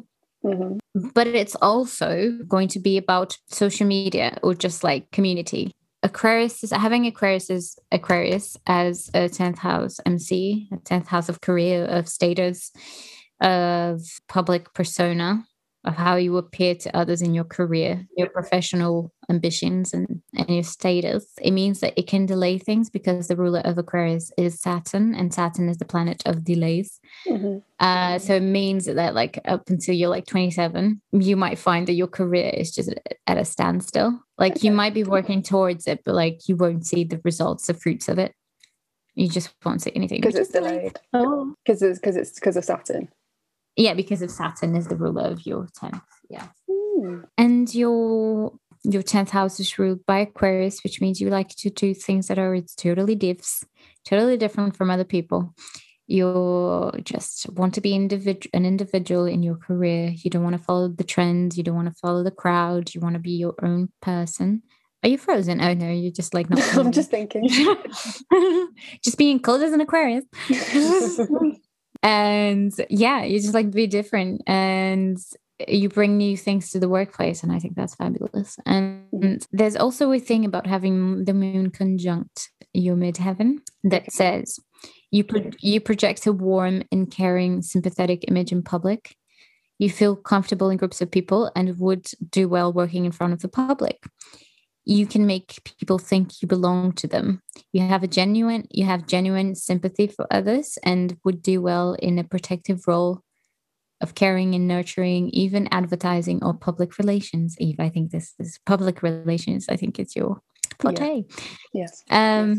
This aspect also makes people extra sensitive with powerful emotions. Events in your childhood have a strong effect on your whole life. Early conditioning probably had a great influence, especially from your mother, in helping work out what type of career you wanted. How this played out depends on how emotionally supportive she was. Depending again on your mother's influence, you probably have a strong maternal instinct. One possible downside to this favorable aspect, which really is and can bring you to be famous. Okay. Good. But one possible downside is the tendency to be too passive or submissive in setting and following your goals, especially in Aquarius, because Aquarius is ruled by dreams. It also relates to like your career ambitions and dreams and that sort of thing. And since you have Saturn in your 11th house, which is the 11th house, the archetype is Aquarius. So it means that your hopes, dreams, aspirations are a little bit like delayed in execution or in seeing the results, but you're gonna achieve them because Venus is there helping out. Like Venus is here, like bitch, I'm here, bitch. Like you don't even try to stop me. But yes, does that resonate at all? Yeah. Okay. Moving on then. Yeah. You just ain't getting anything more. No, it does. It's interesting. It's like new information. That's all. It's just like, okay. Yeah. It makes sense, I think. Let me just it's weird when you hear these things because it's new information, but then it's also so familiar, but it's not something that I'm used to thinking about. It's almost like you feel it, but you don't ever express it. So then when it's weird. Ooh. Ooh, I like it. It's this funny feeling I'm feeling. It made me laugh though when you said that I make people feel like I belong to them. I know, it's so weird. Makes me laugh because it makes it sound like this could either be really manipulative or it's just because I always think that I'm someone who I don't think I'm manipulative, but I think I'm someone who definitely like changes depending on who I'm with. Oh my God, that was in that. Yeah, I cut it out, but that was one section. That was one paragraph on the thing that I was looking at that I didn't include, but it was that of the moon placement there in the 10th. But then it's not being like two-faced. I think it's just being, I guess it's that kind of thing of like perception and it's emotional. Making people uncomfortable. You're just like you match the person where they are at. Rather than because I think there's definitely some like personalities that are people that are like I'm Marmite, like this is me, I'm always like this, you either love me or you hate me. Whereas I'm one of those people that I always just find it really difficult when I had like a boyfriend meet my friends, or I had a friend meet work friends, or those kind of crossovers, not because I was like different, but because it was like, oh, I'm like it's a different interaction person, like this person, which I think is often misunderstood, I must say. I think so too. Because you can bring out different aspects of yourself to different people, and it doesn't mean you're fake. It's just a different aspect of yourself being brought out. Yeah. Okay. 11th house, group of friends, communities, social media, interactions with other peeps out there in the world, being seen by the world as well. So you got Saturn here. I think you have the same placement as Ocasio-Cortez. I think she has Saturn in the 11th or the 10th. But then she has definitely Venus in the 11th, I think, or something in the 11th that brings out her wanting to deal with communities. Yeah. And caring about the communities and stuff like that. Yeah, so your 11th house also starts in Aquarius, and the ruler of Aquarius is obviously Saturn, and Saturn is in the 11th house, but it is in Pisces. It's because your Pisces is intercepted, so your 11th house starts in Aquarius, and then the 12th house starts in Aries. So your 11th house, oh my God, there's a bug crossing the screen. Anyway, so the 11th house has Pisces in it, but it doesn't touch Pisces.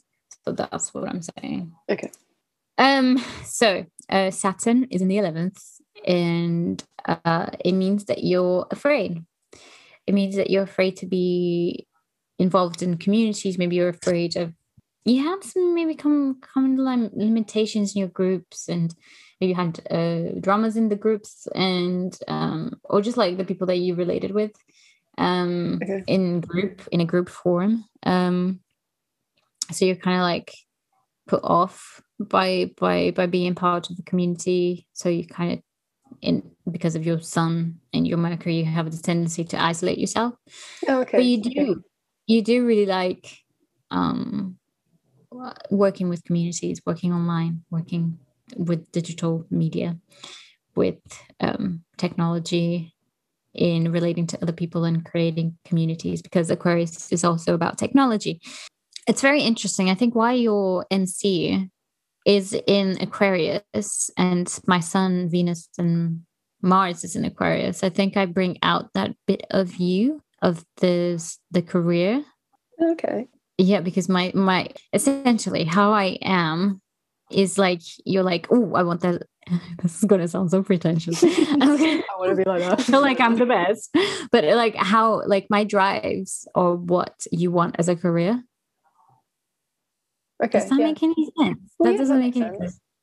No, I think that makes sense. Well, it's in the same way that I said to you in like the Power Hour thing. I was like, you're someone that's really, you do, like when you want to do something, you do something, which is how I want to be. Like we think about like the podcast. I've wanted to do something like this, but you're someone that will do it, and I want to be like that. So yeah, that makes sense. Yeah, essentially, yeah. I just, what I do more naturally, like I want to do this, let's do it. In the social media, you're like kind of like shy, daydreaming about it, and then someone comes in and says that, you're like, yes, Yeah, let's do it. Basically, yeah, that's it. That's me. That's me. But it's also because of your Saturn. So I think once you're past the 27th age, you're gonna be good. Oh, When I your can look Saturn forward to getting returns, older. that's why I'm saying. Yeah, exactly. You can start living when you're older. So what does that mean about you then? So if you're... So my MC is actually in Aries. Oh, we haven't. In yours is in Aquarius. Even though we have the same ascendant, our houses don't fall in the same places, which is quite interesting. I think because the 12th house is where your sun and your Mercury is, and my 10th house is in Aries. I think what it means is that who you are is who I want to be. I think we just complement each other. We just, yeah, makes sense. Makes sense. Oh, man. Compatible. God damn. Yes, we are. Talking about the 11th house, Saturn, Pisces, you have to overcome your fears. Saturn in Pisces is all about the fears. Procrastination as well. Saturn in Pisces is very known for procrastinating. You also want to be creative, and maybe there's a fear stopping you there. And you want to be creative in the public eye. You want to be creative in dealing with communities, but I think you have the fear, obviously, of being judged. Obviously. I mean, come on. But you do like it. You do like it. And you do have this aspect of you that is more fearless because your Venus is like at 0.07 degrees of Aries. Okay. And Aries is quite a fearless sign. And you do like that aspect of being fearless and blah, blah, blah. But with Saturn there, you kind of have this like dichotomy. You're like, I want to be fearless and I like being fearless. But at the same time, you're like, Jesus Christ, I'm so scared. I can't be asked. Yeah. And I just want to procrastinate. It makes sense. Yeah. Oh, wait, let me just talk about the 11th house again, because your Saturn is in Pisces and the ruler of Pisces is Neptune and Jupiter. So Eve, you're definitely going to teach communities, I think. Because your Neptune is in the 9th house, which is the house of higher learning. And your Jupiter is in the 7th house, it's in Sagittarius, which means just teaching others. So either it's on social media or whatever, you're going to be teaching people, or you're going to be teaching in universities in a higher degree. Or you're like, oh my God, my aspirations are coming true. Yeah, but can it just happen? Because I really can't be asked to do that. Can it just be given to me? And then your 12th house, it's in Aries, so it's ruled by Mars, and your Mars is in the 4th house in Leo.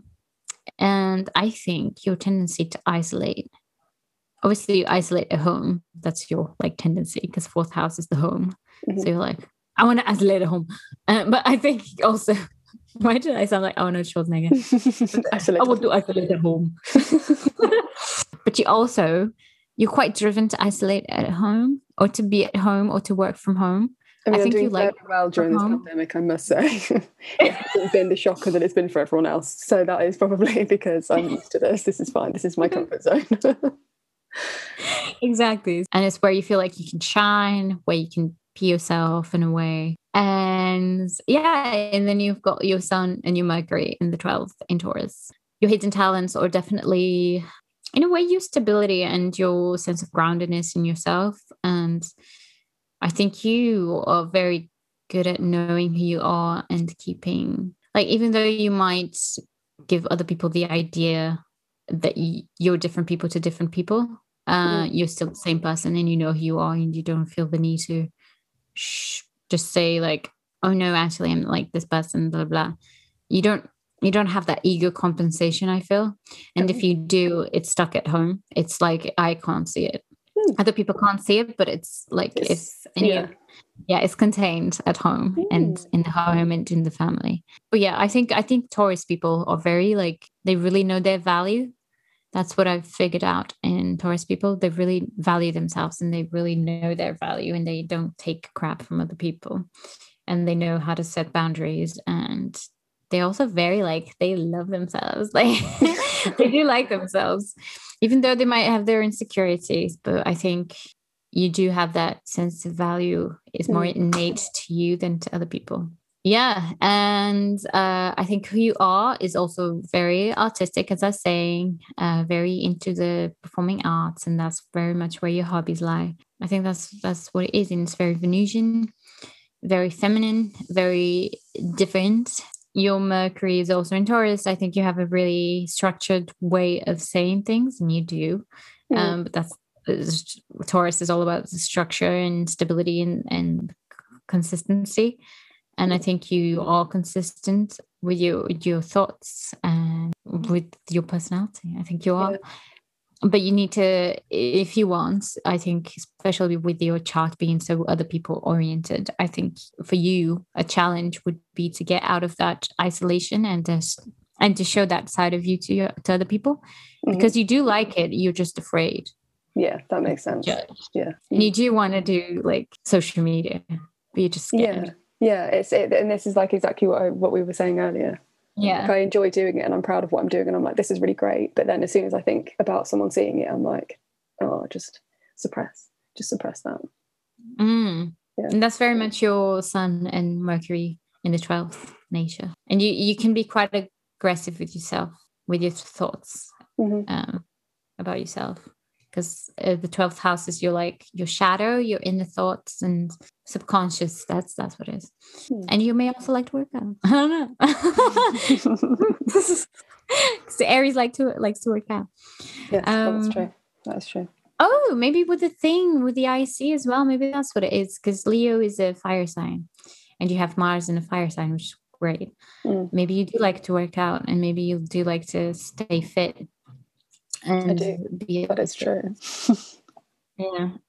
So hey ho. But this is your chart reading, Eve. It was very extensive, wasn't it? It was. Well, I mean, we can still do aspects, but I don't know aspects yet.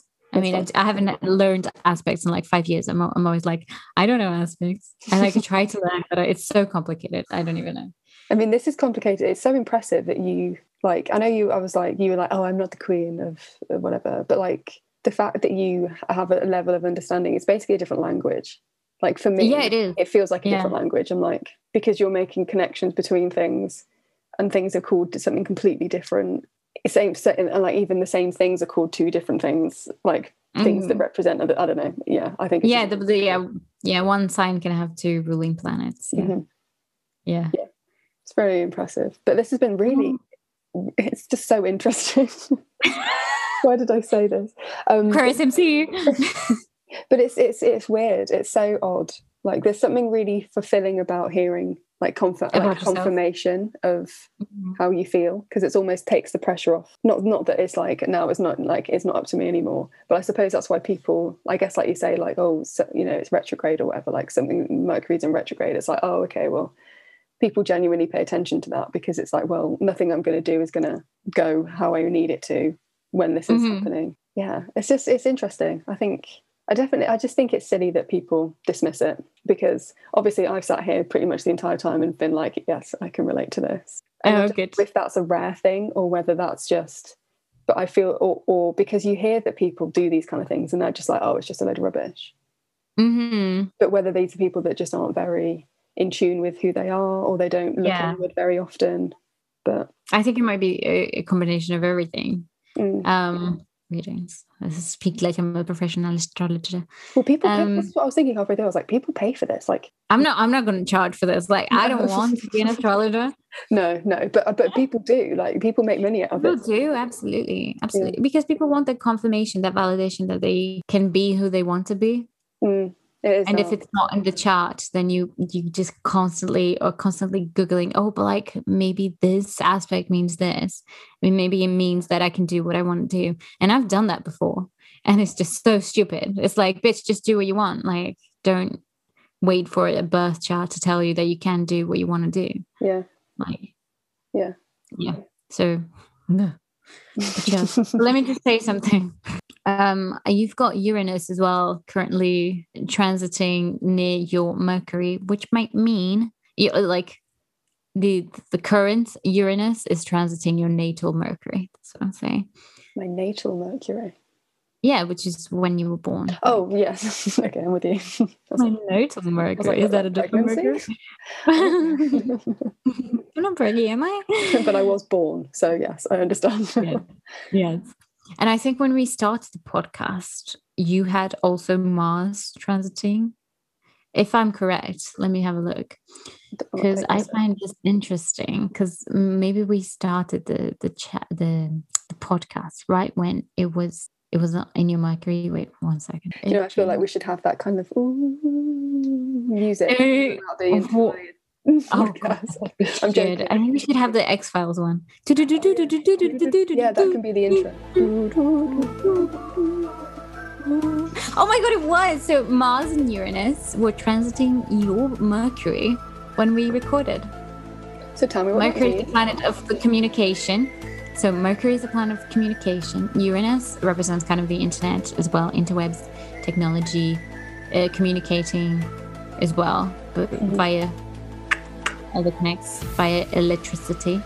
And Mars is the planet of drive, ambition. You go ahead and do it. We freaking did it when it was transiting your Mercury. And what was it for yours then? Let me see. Might not have anything to do with it. or we will find that it was like, say, when you messaged me and said, should we do it?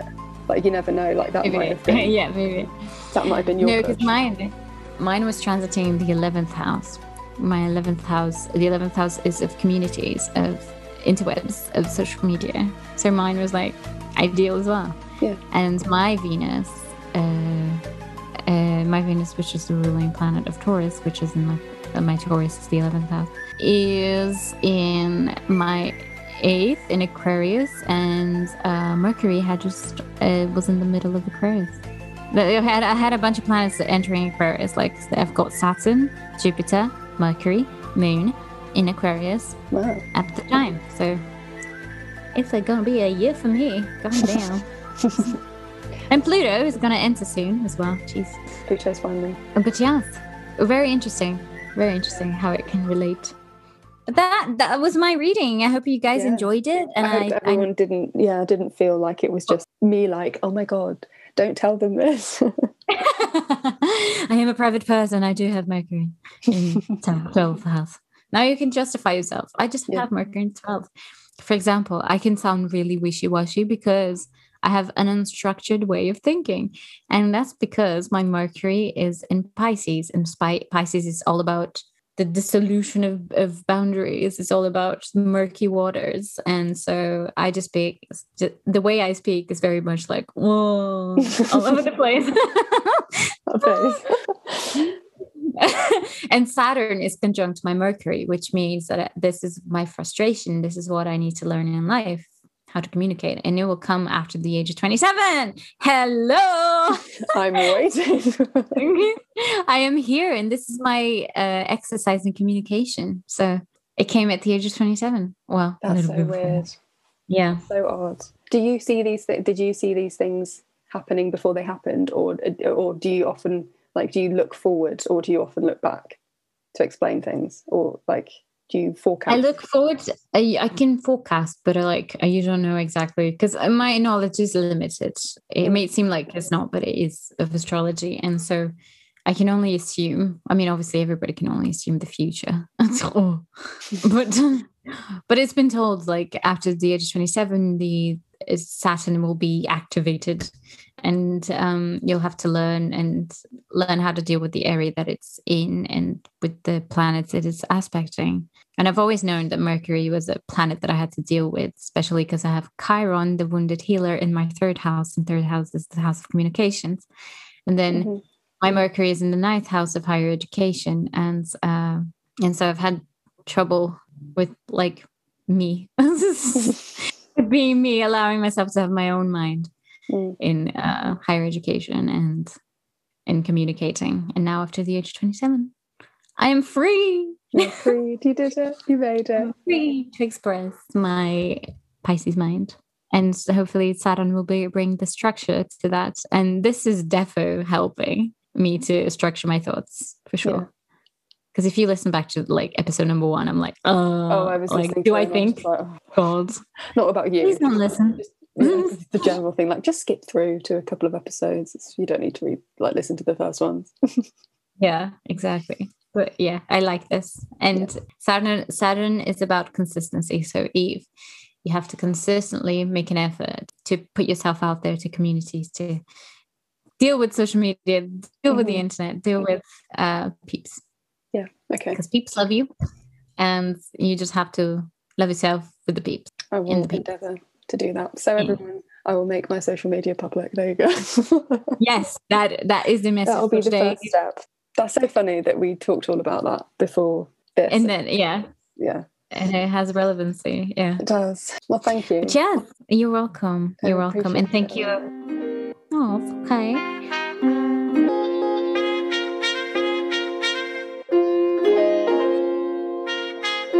And thank you everybody for listening to this. If you got to the end, well done. That was like a challenge in and of itself. And thank you for listening to my ramblings. And if you disagree with anything that I said about Eve's chart, and if you're an astrology head, please leave us a comment on our iTunes or send us an email on showingupbabseve@gmail.com, or send us a message, because we're going to post soon on our social media at showingupbabseve Instagram, or leave us a message on our personal challenge Instagrams, which is Babs and Stuff, and what was it? Night Sky Disco. Yeah. Night Sky Disco. I said it now, so that's it. I like it. Thank you everyone for listening. Thank you, Babs, for taking us through the very complicated world of astrology, and talking to someone who knows very little. So I'm hoping everyone else who listens feels like they understand it a bit more, because I definitely do. I feel like I've been given now, like, even more, like I've had the, like, I'm over the hump, so now I want to, like, I feel like I can understand it more and I want to know more. So I hope everyone else feels the same. But we don't know what we're talking about next week. So again, holy moly, yeah. We'll definitely be going over our challenge, our second week of the challenge. And yeah, I guess we'll talk about something. Maybe follow us. We'll see, yeah, maybe you'll find out through social media. So tune in, show up for yourself this week, ladies and gents. Post on social media. Be proud of who you are. Show yourself off. Be like, I'm that bad bitch. And tag Eddie Vedder. Yeah, tag Eddie Vedder. Yeah, I was just having a look that Dick Van Dyke is also a Sagittarius. So there you go. I've always loved Dick Van Dyke. Oh, see? Well, no, that was kind of a joke, but also Dick Van Dyke's just lovely. I just love Dick Van Dyke. Anyway, I'm going to stop saying Dick Van Dyke and let everyone I'm going to name my crush's thingy Dick Van Dyke. We're going to put this podcast on explicit content. But yeah, thank you very much. Yes, we'll see you next week.